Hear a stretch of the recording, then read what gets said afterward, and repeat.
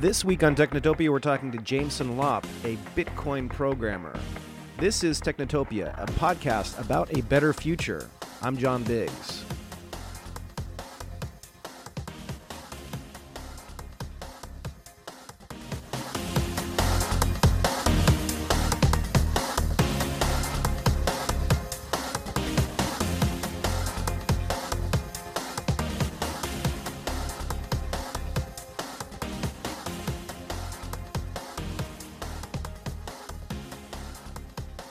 Welcome to Technotopia. I'm John Biggs, and today we have Jameson Lopp. He's a Bitcoin enthusiast and programmer, and you're going to tell us about the future of blockchain and how things are going to be amazing, right? I sure hope so. Okay, so as you may not know, we're focused primarily on how things are not going to suck in the future. So if there's anything that you think is going to suck, you might as well talk about it now. That way we can get out of the way. Yeah, well, a lot of us who are in the Bitcoin and blockchain space who got into it earlier did so, for philosophical and ideological reasons. And so there are a lot of great ambitions of what we think that this technology can allow us to accomplish. It's been really interesting over the past couple of years, seeing how some of the different viewpoints of people in the system have caused us to butt heads. And I guess the long story short is I think that there's always going to be politics regardless of what the technology is. Okay, so let's start out a little bit more slowly. So let's talk a little bit about blockchain generally as a tool, because let's assume that the audience has heard about it, but they don't quite understand what's going on. So what are we talking about right now? Sure. So the blockchain is basically a new type of data structure or database, if you will, which is a way for us to have a new type of ledger that lets you keep track of things, to be as generic as possible. And the real difference with the blockchain versus any of the ledgers that have been used for throughout human history is that now we have a way for it to be immutable and basically provably unchangeable once the entries are written into the ledger.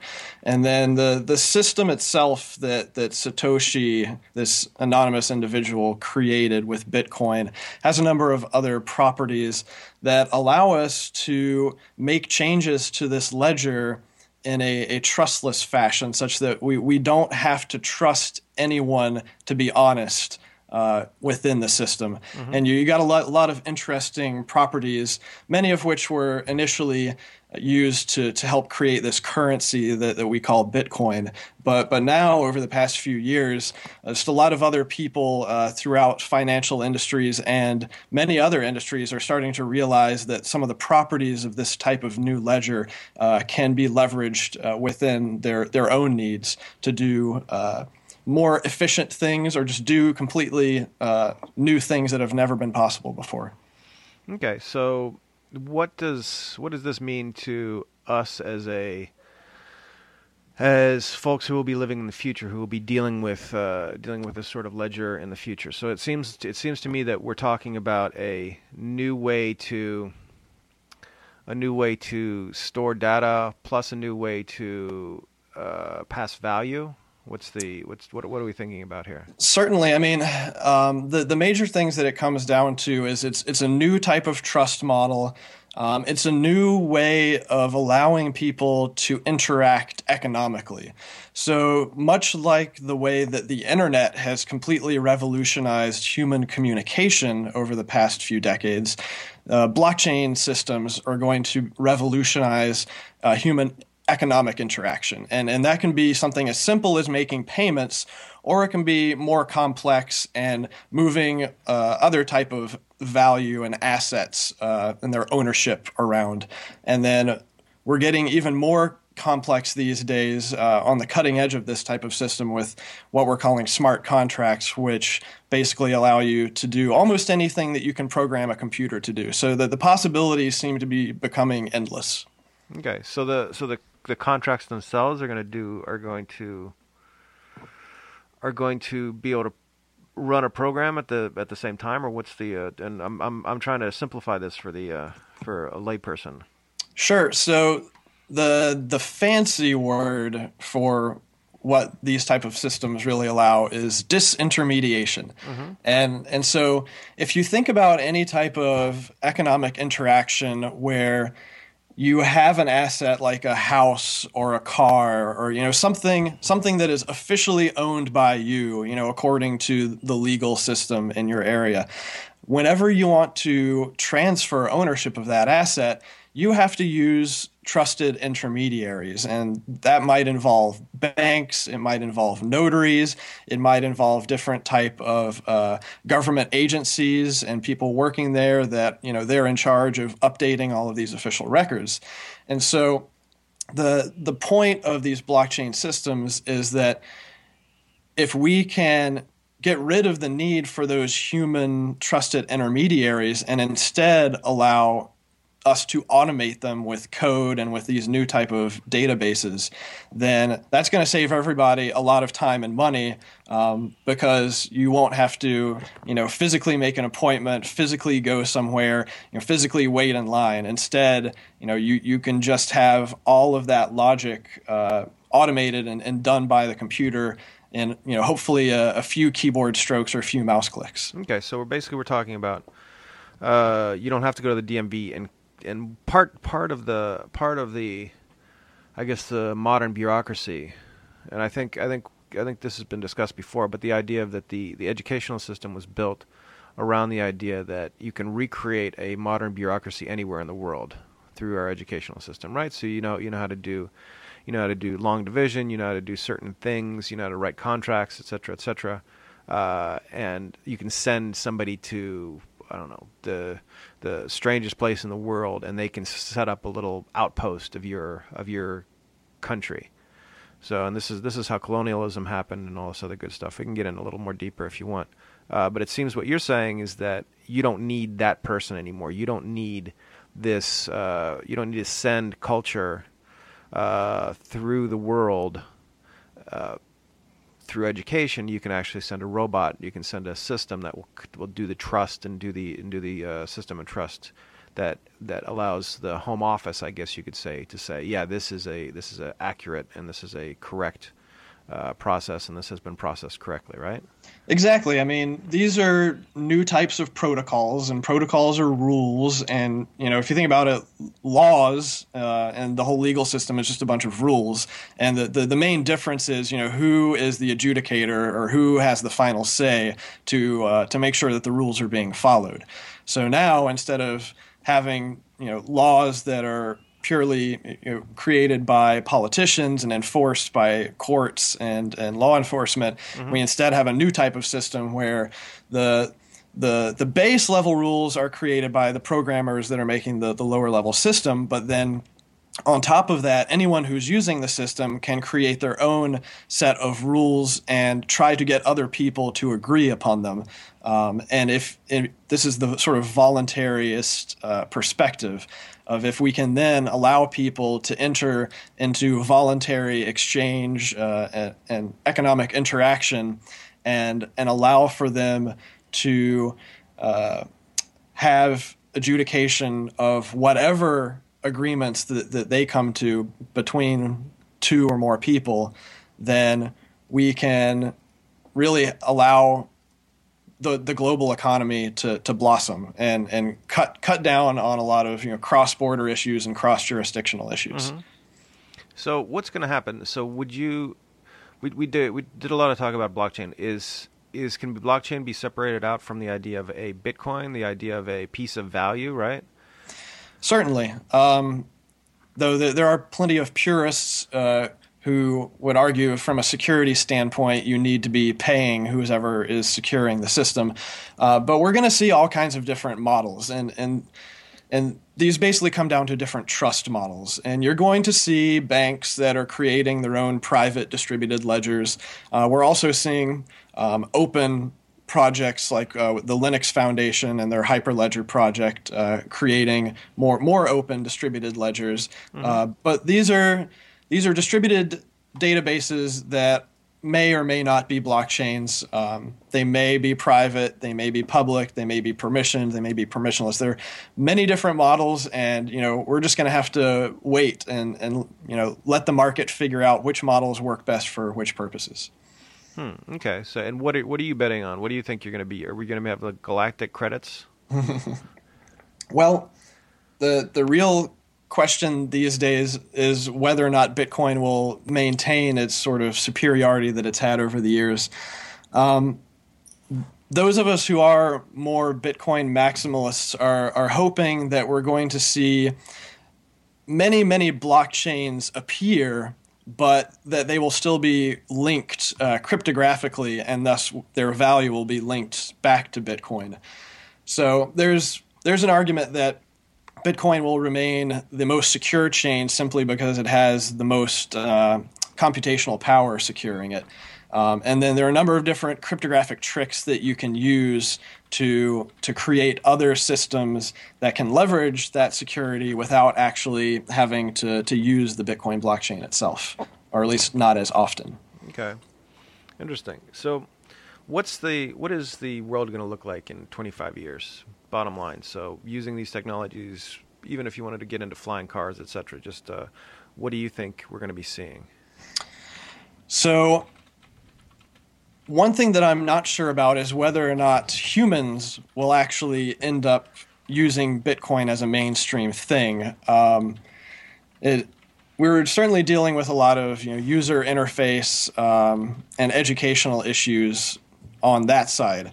But I think that Bitcoin as a protocol, and thus as a sort of machine-to-machine communication layer, is going to allow for a lot of new things, especially when you get into some of the more crazy futuristic ideas, such as smart property and digital autonomous corporations. And so if you understand that now we have a system of currency or value or assets that are purely digital and yet are still secured and don't require humans to actually move them around, then you realize that computers can now own things. And so it would be possible, for example, for you to have, say, a taxi service, and the taxi service is just a piece of software that's running out in the cloud or the internet or what have you, and it is managing the deployment of autonomous taxi cabs. And it takes care of the scheduling. It takes care of everything that humans would currently take care of with taxis. And the taxis will go around, pick up their fares, collect their money in Bitcoin or whatever other cryptocurrency. And then when they need to recharge or refuel or get maintenance, they'll drive themselves to a maintenance area or call for a tow truck, and it'll all be paying for itself. This entirely self-enclosed ecosystem slash autonomous organization. So that's the sort of type of efficiency that we can expect to see from this type of system. Is it really getting rid of humans? Yeah, that's what's confusing. Are the robots going to be? You're saying the robots are paying themselves. Why do the robots have to pay themselves at all? Yeah, purely for maintenance, right? And so, of course, if there's a human that initially set up this organization, then they'll want to skim some profits off the top as well. But the idea being that, in general, the cost should be much lower. The more humans you can get rid of, the more you can automate stuff. That should lower your costs more and more, and hopefully benefit everyone by lowering the cost for the fare and increasing competition in general.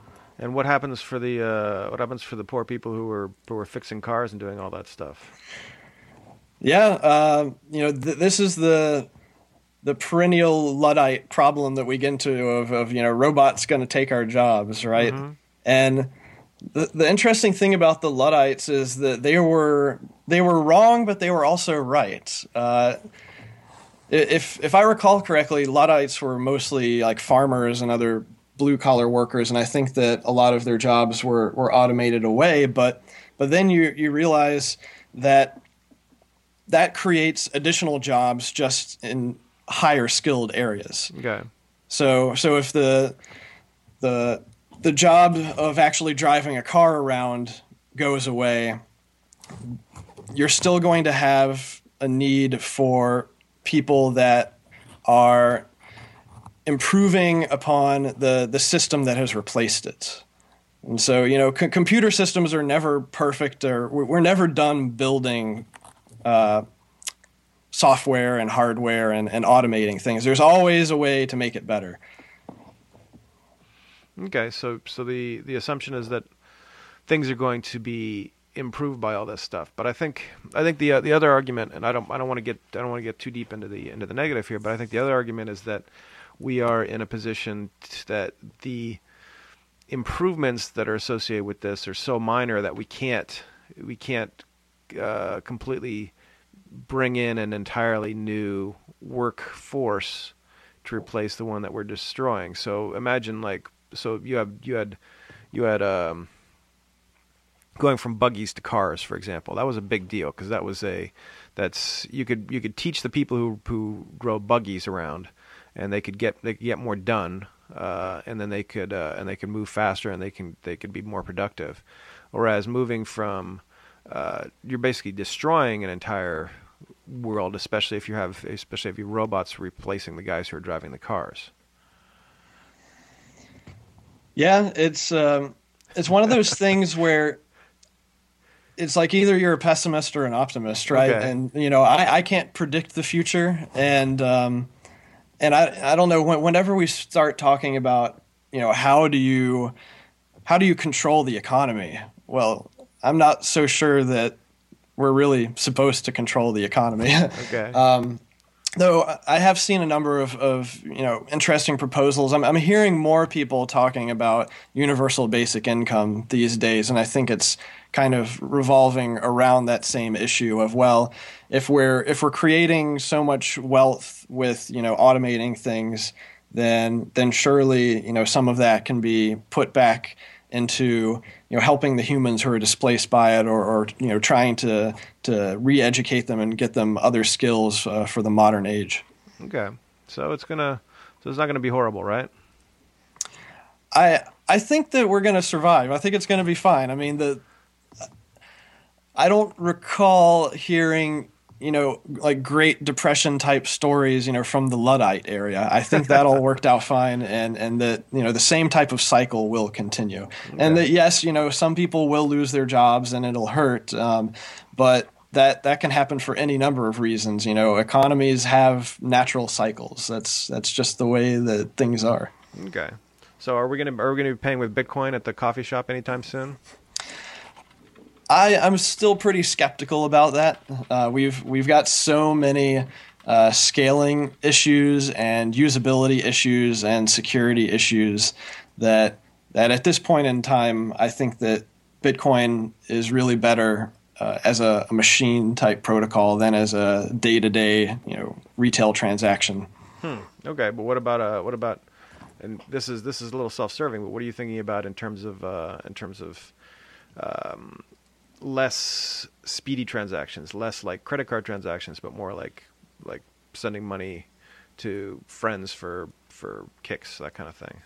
Right. I mean, there are so many different properties that this system has that it makes it usable for a number of different things. And if you have a need, for example, to move money across borders, and your only existing option is something like wire transfer, or going through series of bank like ACH systems, then Bitcoin is by far superior, because we're talking the order of 10, 20, 30 minutes versus 3 to 5 business days, if not longer. And so it certainly excels in that area.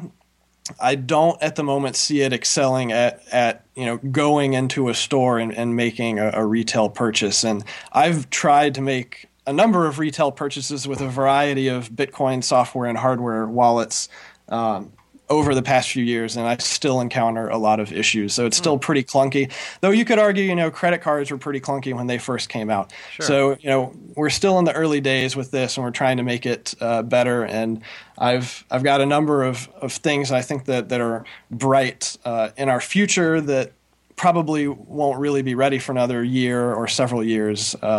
For example, the Lightning Network is something I think is really interesting, but they're still highly developing it. But it has a lot of potential, and there's so many different ways that this could go. I don't know what the final form of Bitcoin will be, but I think as long as it remains strong and keeps its history of being censorship resistant. And decentralized, and that's the most important thing. And then we can try to build these other features like scalability and faster throughput, faster confirmation, and the ability to do micropayments easier. All right, so we should all be bullish on Bitcoin, right? I certainly am. As a future technology. All right, very cool. So Jameson, where can people find out a little bit more about what you're working on? So I'm a software engineer at BitGo. It's bitgo.com. We're a multi-signature wallet. We power a lot of the Bitcoin exchanges. I do the occasional blog post on CoinDesk.com, and I'm an avid tweeter, and my Twitter handle is Lopp, Lopp. All right, pretty cool. All right, thank you very much. This has been Technotopia. I'm John Biggs. We will see you next week. Thanks.